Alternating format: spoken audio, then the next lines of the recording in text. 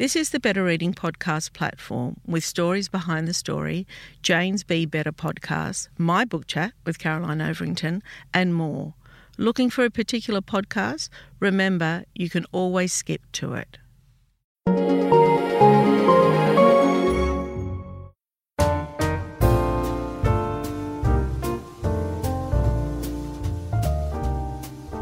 Welcome to the Better Reading Podcast, Stories Behind the Story, brought to you by Belinda Audio.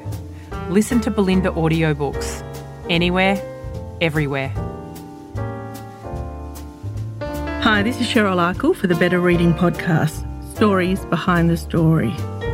We talk to authors about how they came to tell us their story. George Saunders, welcome to Better Reading.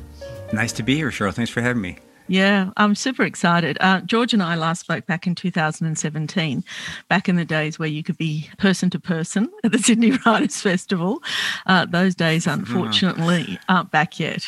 But soon, we hope. But soon, I had a dream last night that it was. I've been having a series of dreams where I'm in a restaurant or at a party, and I realize that I don't have a mask on, and it's terrible. But this dream, for the first time, I was in a restaurant. I realized I didn't have a mask, and I said to myself, it's all right. It's all over now. And then I looked around at all these people, and I burst into tears in the dream because it was so nice, to be a full human being again. I mean, I think the problem with the masks, and we're very lucky here because no one's wearing them anymore. We haven't had any community cases in weeks now. What I miss was people's smiles and facial expressions and the connection and the eye contact. Yeah, you realize how much information you get from the lower 2/3 of the face. It's really, it is. And I miss that. I'm, a middle-aged man, so I missed the intrusive discussions with strangers, where you just walk over to somebody and start talking. And it's been a very long time of just, erring on the side of not engaging, which is kind of, I think it deadens the brain in a certain way. I agree. Okay, I'll finish the intro. George is the author of 9 books, including Lincoln in the Barter, winner of the 2017 Man Booker Prize. 10th of December was a finalist for the National Book Award and won the inaugural Folio Prize. He has received MacArthur and Guggenheim Fellowships and the Penn Prize for Excellence in Short Story, and was recently elected to the American Academy of Arts and Sciences. In 2017, he was named one of the world's 100 most influential people by Time magazine. Now, I did not know that. I'm impressed. Look what happened after they did that. After they named me the most influential, everything went to hell. For the last 20 years, George has been teaching a class on the Russian short story to his MFA students at Syracuse University. His latest book, A Swim in a Pond in the Rain, he shares a version of that class with us, offering some of what he and his students have discovered together over the years. It really is the most wonderful book, but we will get to that. Firstly, I'm going to go a little bit of politics. And for all you listeners out there, because, I get criticised for this is only a very, very short part of this podcast. When we last spoke, Trump had just come in, and I remember you were writing for The New Yorker. You were, I think at the time, or just before then, you had followed the campaign trail. And he had been in a couple of months, because I think we spoke in the April and he was elected in the January. And you said to me that you trusted the system. Did I? Well, I do. I did. I was right. I think, the system, my experience here was that it just barely, it was like a pair of pants that was just hanging on by one hip, And so I think history will show a few really, really heroic moves at the last minute that kept us from going over into something really unimaginable. So I think the system did hold, but for one, I'm just amazed by how much of that system was unspoken. It's not actually in the laws. It's by consensus. It's by common agreement. And that I think we got really close to the edge in those last few months. But now, what's really strange is the people I know who are Trump supporters have fallen very quiet. And I'm very happy not to be talking politics. And I think it's almost like when a bear that's wounded goes into the cave and tries to heal. I think that's what I feel is happening. Of course, I've been wrong before, but And Biden is a wonderful presence. He's just exactly what we need right now. And I'm so grateful that we got him. I agree. So calming. And do you know what I haven't missed? I haven't missed the ugly noise. I haven't missed any of that. It's terrible. It's this calmness. But do you know what's interesting, George, is that when COVID hit, and you probably know this, people took solace in reading. And that, if we're going to look at the positives of a pandemic and the positives of an almost autocrat and a despot, what people turned to for solace was reading. I think it's the same in the US, but here, reading, particularly reading fiction and non-fiction, has really, the industry is buoyant. Bookshops are buoyant. People are buying books, people are reading books, people are engaging with authors. And that has been, I think, one of the huge positives that have come out of that crisis.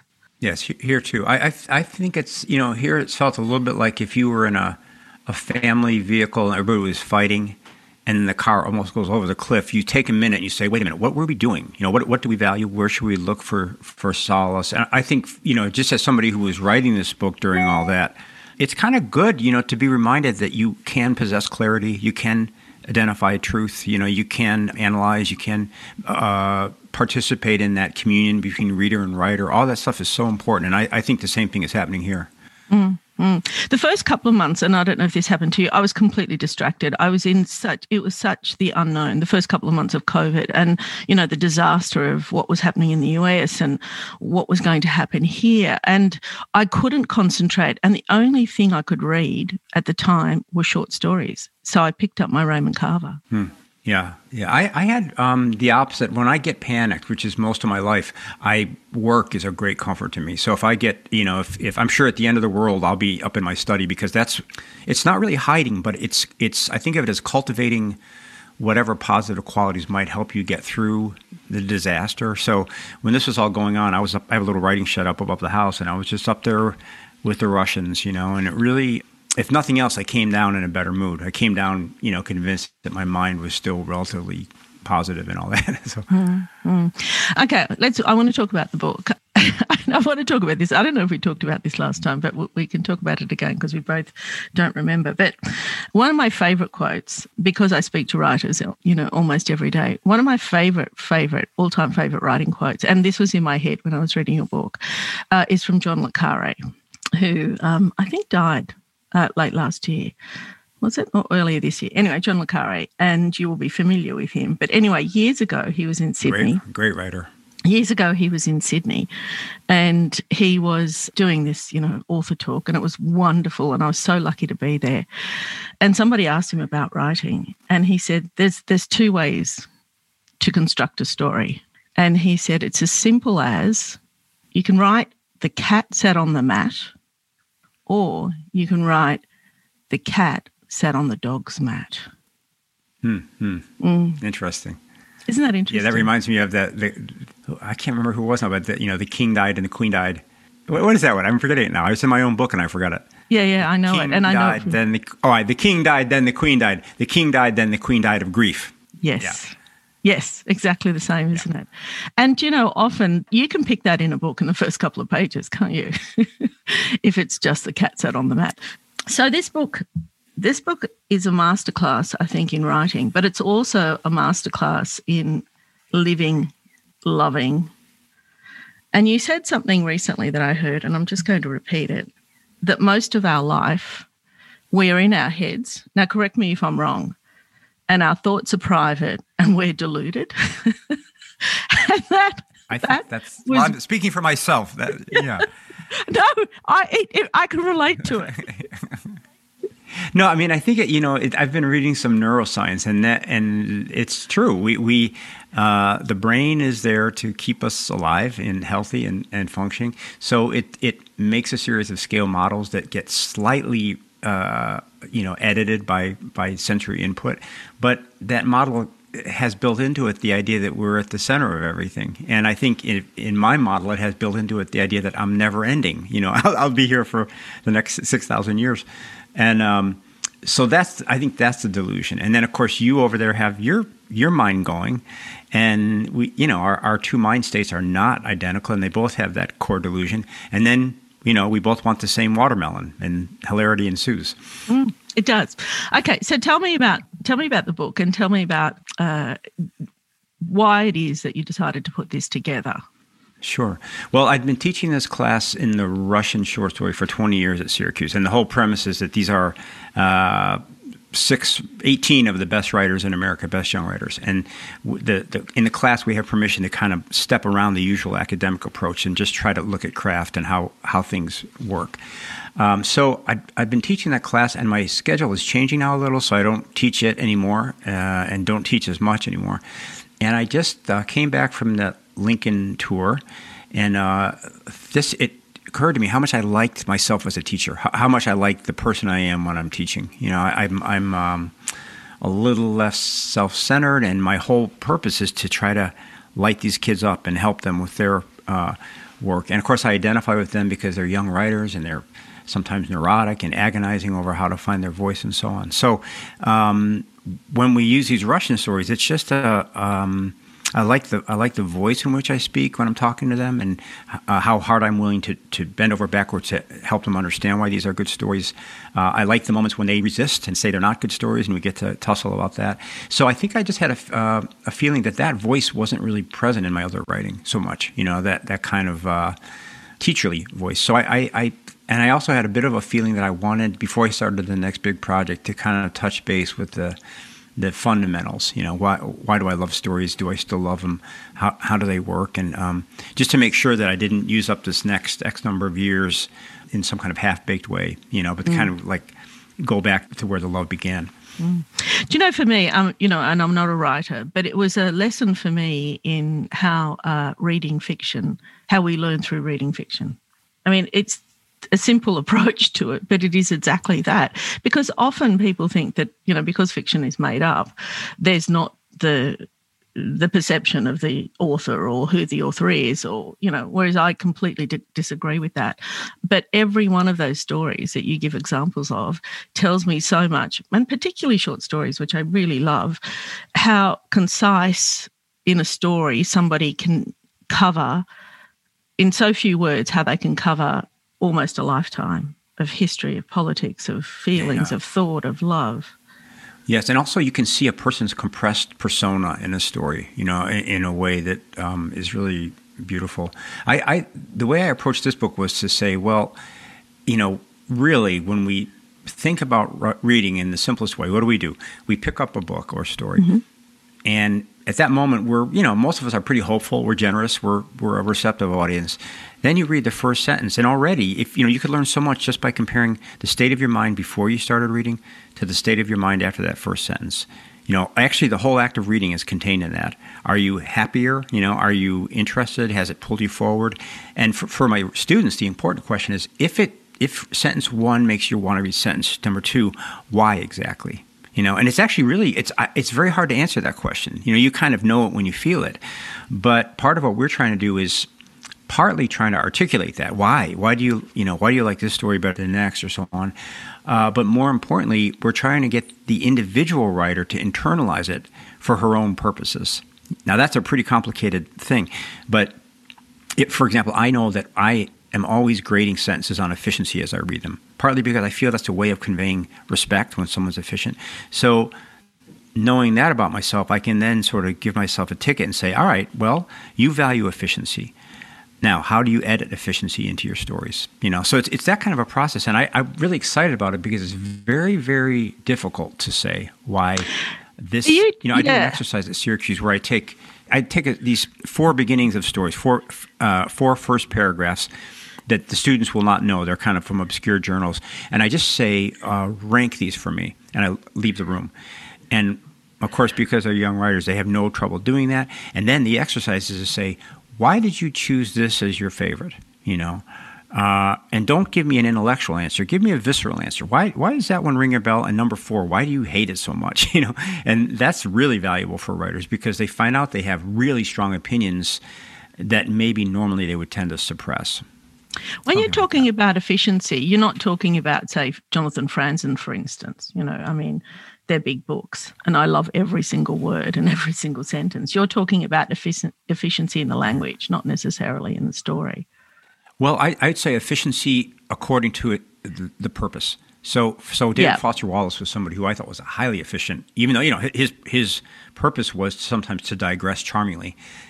And so within that model, he's very efficient. And it's funny, you can tell when someone digresses inefficiently, there's a lack of control and a lack of respect. But when David would do it, you felt he knew just what he was doing. And so it's a little bit like, if a singer was playing a singer in a movie and she had to sing off pitch, kind of like Meryl Streep had to do in that recent movie. That's still efficiency. I think efficiency is doing that which you intend to do, I guess. Okay, got it. People, because, we're in the business, Better Reading's in the business in recommending books, and I often say to people, the reason why we recommend books is because that we think people should read is because no one's ever asked me what not to read, right? People are always looking for that, for a story to read. They're not looking for a book that you don't want them to read. That would be a good podcast. Yeah, what not to read, right? Okay, so that's worse reading. And so very often I think about, after I've read a book, what is it that got me? What is it that engaged me? And I think you spoke about this recently, is convincing the reader, writing a character that is authentic. Yeah, I mean, for me, there's a magical moment when the words stop being words and they become, I guess, image. You're reading something, and I'm reading a story, it's 9 o'clock on Monday, and suddenly you're in a sled and a snowstorm. That happens because of some magic of the language. And again, it's very difficult to, reduce it. But that, I think, is the moment most of us are looking for. And I think there's another part that I wrote about in the book, which is a story does not have to be perfect to charm us. And in fact, often, no story is perfect. But just like a person, if you have a friend who's very loquacious and very opinionated, that's part of her charm, and there are probably compensatory features that she has. Or, sometimes she'll get on a roll and she'll talk and talk and talk and have an opinion, and then suddenly she'll realize it and she'll be all ears, for you. So a story, it's interesting that the story has to be a little excessive. And then in a sense, what it does is it redeems its excesses. And that is very interesting because of the corollaries with personality, Nothing in this world is perfect, but sometimes things are a net plus, I guess we would say. Hiring for your small business? If you're not looking for professionals on LinkedIn, you're looking in the wrong place. That's like looking for your car keys in a fish tank. LinkedIn helps you hire professionals you can't find anywhere else, even those who aren't actively searching for a new job but might be open to the perfect role. In a given month, over 70% of LinkedIn users don't even visit other leading job sites. So start looking in the right place. With LinkedIn, you can hire professionals like a professional. Post your free job on linkedin.com/achieve today. Hold up. What was that? Boring. No flavor. That was as bad as those leftovers you ate all week. Keke Palmer here. And it's time to say hello to something fresh and guilt-free. Hello Fresh. Jazz up dinner with pecan-crusted chicken or garlic butter shrimp scampi. Now that's music to my mouth. Hello Fresh. Let's get this dinner party started. Discover all the delicious possibilities at HelloFresh.com.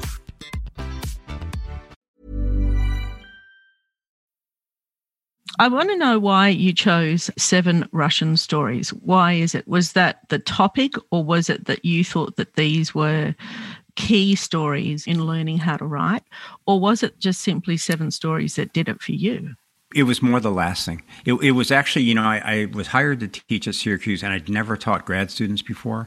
And sort of at the last minute, they said, oh, yeah, and you have to teach this 20 or 30-person forms class, which is literature for writers. What do you want to teach? And I thought, oh, my God, I don't know. And I've been reading some Tolstoy and really loving it, and actually just had a desire to read more Russians of that period. So I just designed a syllabus on which probably half the things I hadn't even read. I just put them in there so that I would read them. And that was 20 years ago. So really the answer is that I started teaching these stories kind of by accident, and partly by inclination. And then, the beautiful process of just teaching them over and over again to these always great young writers. You learn the material, because if you don't, it's not good. When you get 20 really brilliant young kids. So I think it was mostly just I looked up at 62 years old and thought, wow, this class has 40 stories in it, and I know what the the most teachable 10 are. And so let's start with those. And then, of course, because of length considerations, I had to take it down to 7. But really, I suppose really you could have written this, I could have written this book with any 7 stories, really, that are above a certain level. Because the book, for me, was more about the form than it is about those particular stories about the Russians. It made me think too, when you're reading, and this is why, we have to open ourselves up to fiction from all over the world, is how much you learn, not just about the culture, but behaviour, about the environment, about the nuance of the difference in culture. I was reading somewhere recently, I think it was social media somewhere, where, there were some words, like say, that existed in French that described a particular scenario that we don't even have as a translation in English. There's no such word for it. And I've got a Lebanese Australian background, and I often hear my mother say things that I think, I don't think there's an English translation to that. And it's interesting how that comes out in fiction, right? Oh, yeah. I mean, as the writer of fiction, there are, you sweat over those tiny meanings that are not at all overt. They're just, the sound of a certain word that you, as an American, connotes lower class origin. And if somebody in translation chose a slightly more upscale word, the whole effect is ruined, So, yeah, I think that's really true. I mean, with this book, these are translations, so I don't actually know how these stories sound in Russian. I have no idea, so we're just doing the best we can with what we have. And it's the magic of translation too. I mean, it needs to be right. So I want to go back to you as a writer, because a lot of our stories on this conversations, if you like, on this podcast is how you came to writing. And I realised that I didn't really know much about your past. So talk to me about how it is that you came to writing. Where did you grow up? I want to know how you became one of the 100 most influential people in the world through writing. It was a bribe. I paid him. Yeah. But, I think it's a great place to be, because you have bought fiction to influence people, if you know what I mean. So I think you can take credit for that. Yeah, no, it's okay. I will, but I didn't cause the pandemic. That I didn't influence. No. I was born in Texas, and I grew up on the south side of Chicago, and kind of a working class background. Is that where Michelle Obama grew up? Didn't know. Yes. A different. I'm not sure exactly where she lived, but yeah, the south side is. Yeah. Yeah. I think that the main thing that we had was a lot of storytelling, a lot of joking, a lot of sarcasm. And so there was a sense, kind of like you get in Dubliners, that in that world, language was actually pretty powerful. You could cut somebody off at the knees with it. You could praise somebody. You could joke your way out of bad situations. So I think I heard someone say that, that's a writer is someone who in childhood found out that language was powerful. And that was definitely true for me. But I didn't know any writers and didn't know anybody no artists, no one who made a living that way. And it was just assumed that I would work for a living. And I had a nun in 3rd grade give me a Johnny Tremaine. It's a YA novel by Esther Forbes. And that was a really big experience, because she thought well enough of me to give me this difficult book, and I totally responded to it. I totally got it. It's a real stylistic masterpiece. So those were in play. But it wasn't until maybe college. I went to engineering school, and I just wasn't that good at it, and it didn't feel like home. And I started reading on the sly, reading Hemingway and Kerouac and Thomas Wolfe, and that's when it really hit me that I didn't want to do anything else. I didn't have enough motivation for anything else to do it my whole life. And so then in this kind of inefficient working class way, I started kind of sidling over to writing, went to work in the oil fields in Asia, and then actually in a strange way, I got sick there, which then propelled me out of the oil business. And I think at a critical moment, I thought, well, you've got this gift of being unemployed. Maybe now is the time to look into writing, So it was kind of like they say, I think in one of the Hemingway books it says, somebody says, how did you go broke? And the person says, gradually and then all at once. That was kind of how I became a writer, just moving over to this comfortable thing over the years.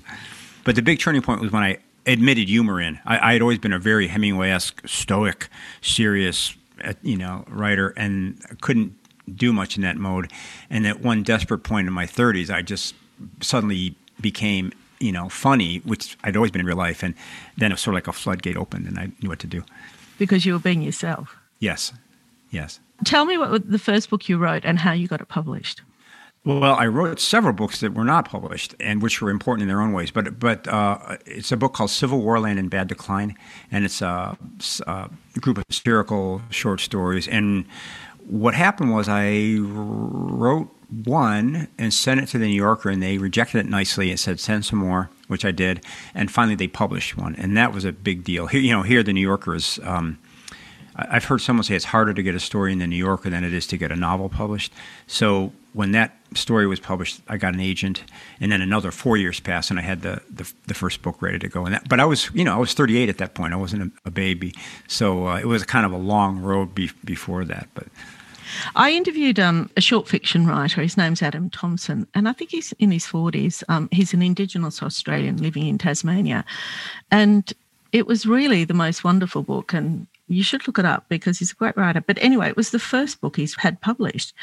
And I said, Adam, how is it that you came to being 40 and being published only now? And he said, Cheryl, I have been a storyteller all my life. It's just the first time that I put pen to paper. Yeah, I was different. That's a beautiful answer. I was writing for a long time, but I never could figure out how to get my personality aligned with the words on the page. There was a lot of falseness in what I was writing, a lot of, I would say now condescension, where my thought was for example, one of those books that wasn't published was about working in Asia. So my stance was, all right, I've been in Asia, unlike so many of you.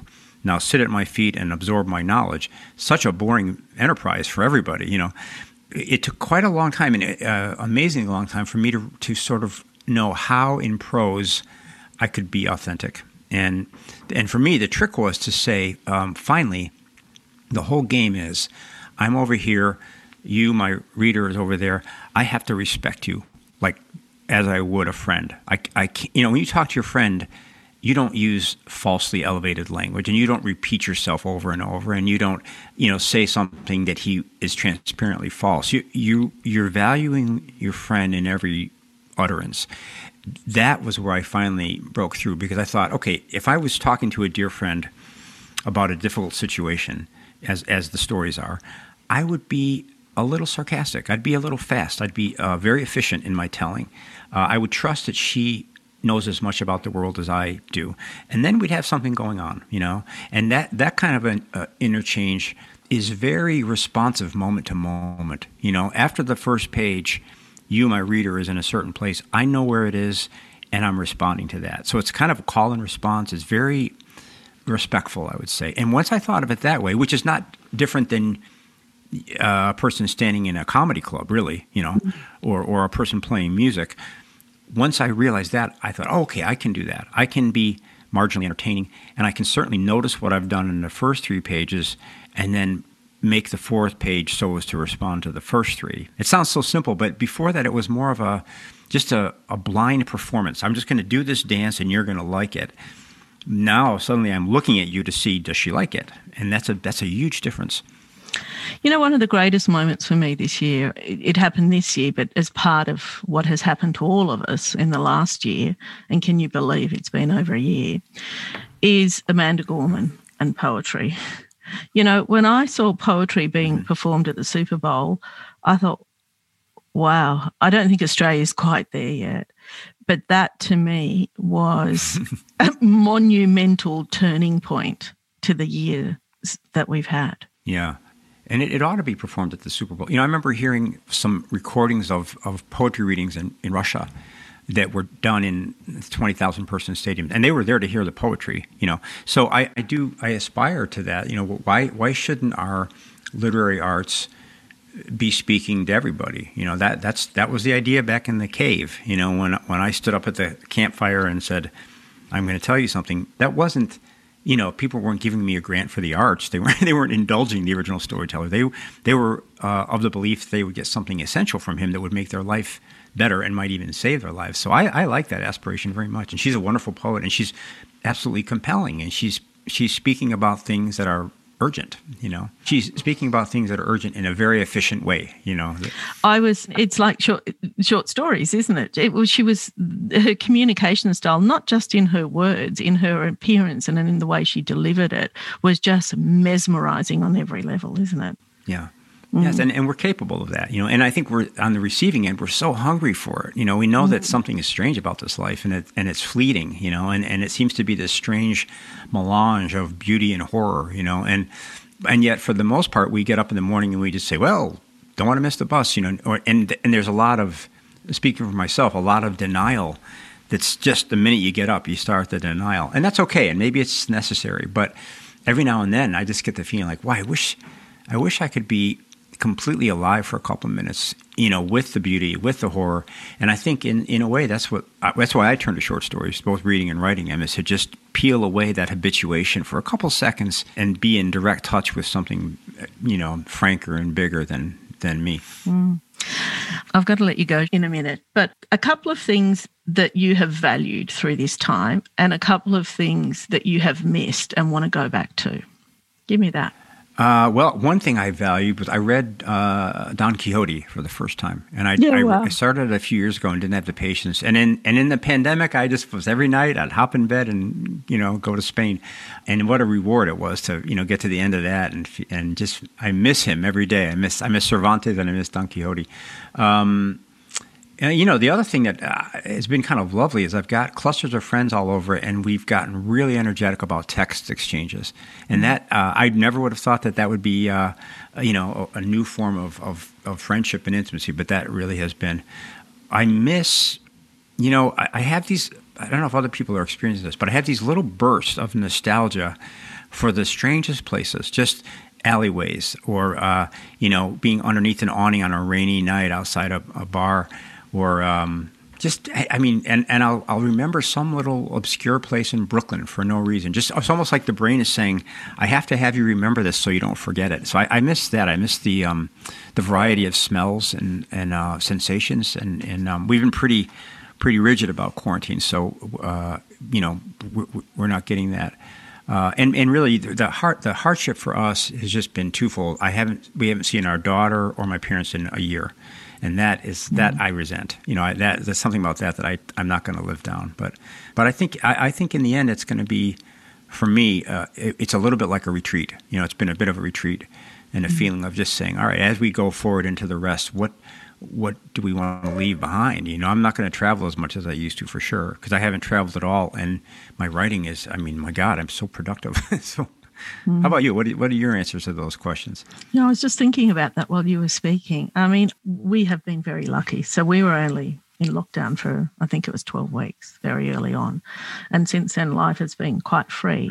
But, I've got an elderly mother, so I have been very, very careful like you. I haven't been going to bars and restaurants.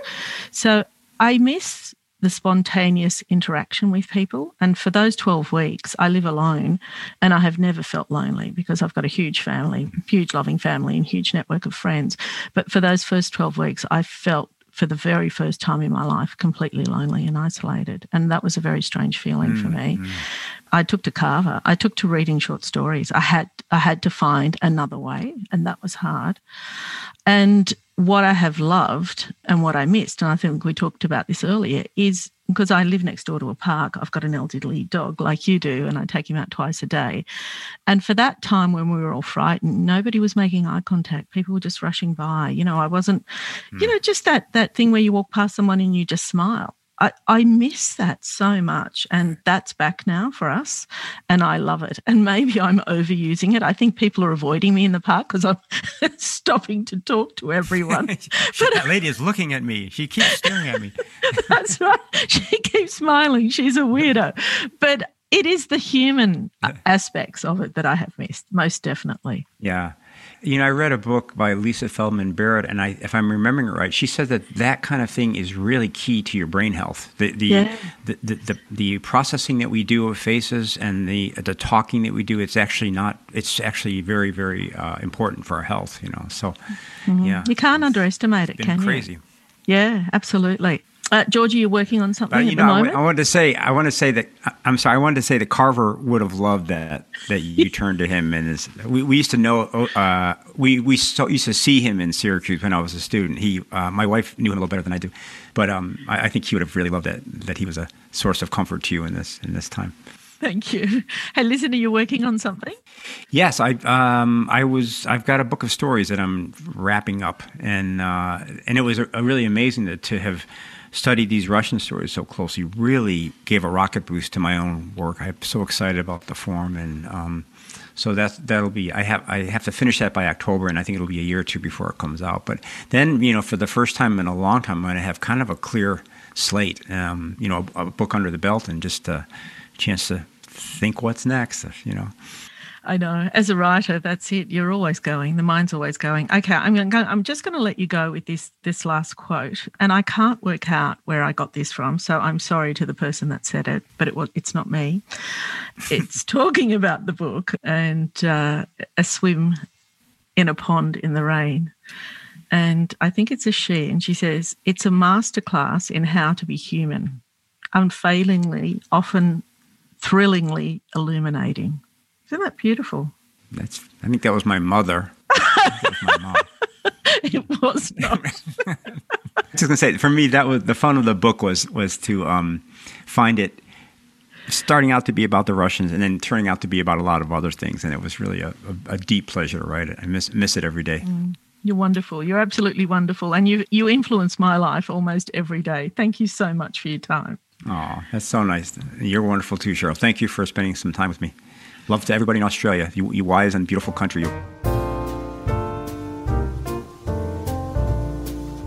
If you'd like more information about Better Reading, follow us on Facebook or visit betterreading.com.au. This podcast is proudly sponsored by Belinda Audio. Belinda audiobooks are available on CD and MP3 from online booksellers and bookshops everywhere, or you can download from Audible, Google Play or the iBook Store. We've also created our own app called BorrowBox that's available from both the App Store and Google Play. All you need to do to get it working is to download the app, join your local public library, and you'll gain access to the world's best collection of ebooks and e-audiobooks available for you to loan on your phone or your personal device. Belinda, we're here to enable you to escape, imagine, grow, and be inspired through the power of storytelling. Belinda Audiobooks. Anywhere, everywhere.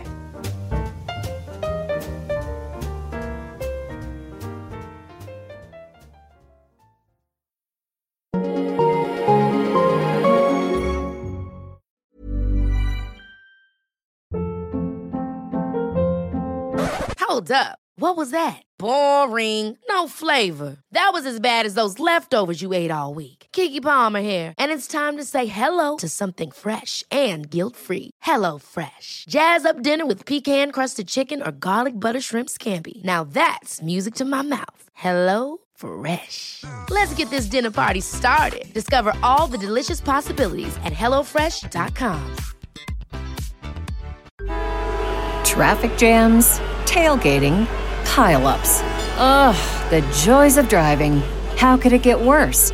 The federal government wants to have a say in what you drive. That's right.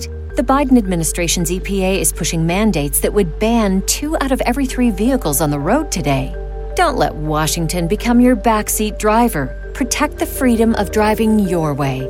Visit EnergyCitizens.org. Paid for by the American Petroleum Institute. Life's better with American Family Insurance because our home policies help protect your dreams and come with peace of mind. Save up to 25% by bundling home, auto, and life. American Family Insurance. Get a quote, find an agent at amfam.com. Products not available in every state. Discounts may not apply to all coverages on an auto or home policy. Discounts do not apply to life insurance policies. Visit amfam.com to learn how discounts may apply to you. American Family Mutual Insurance Company, SI, and its operating companies, American Family Life Insurance Company, 6000 American Parkway, Madison, Wisconsin. If you enjoyed this podcast, leave us a review and check out the other podcasts on the Better Reading Network.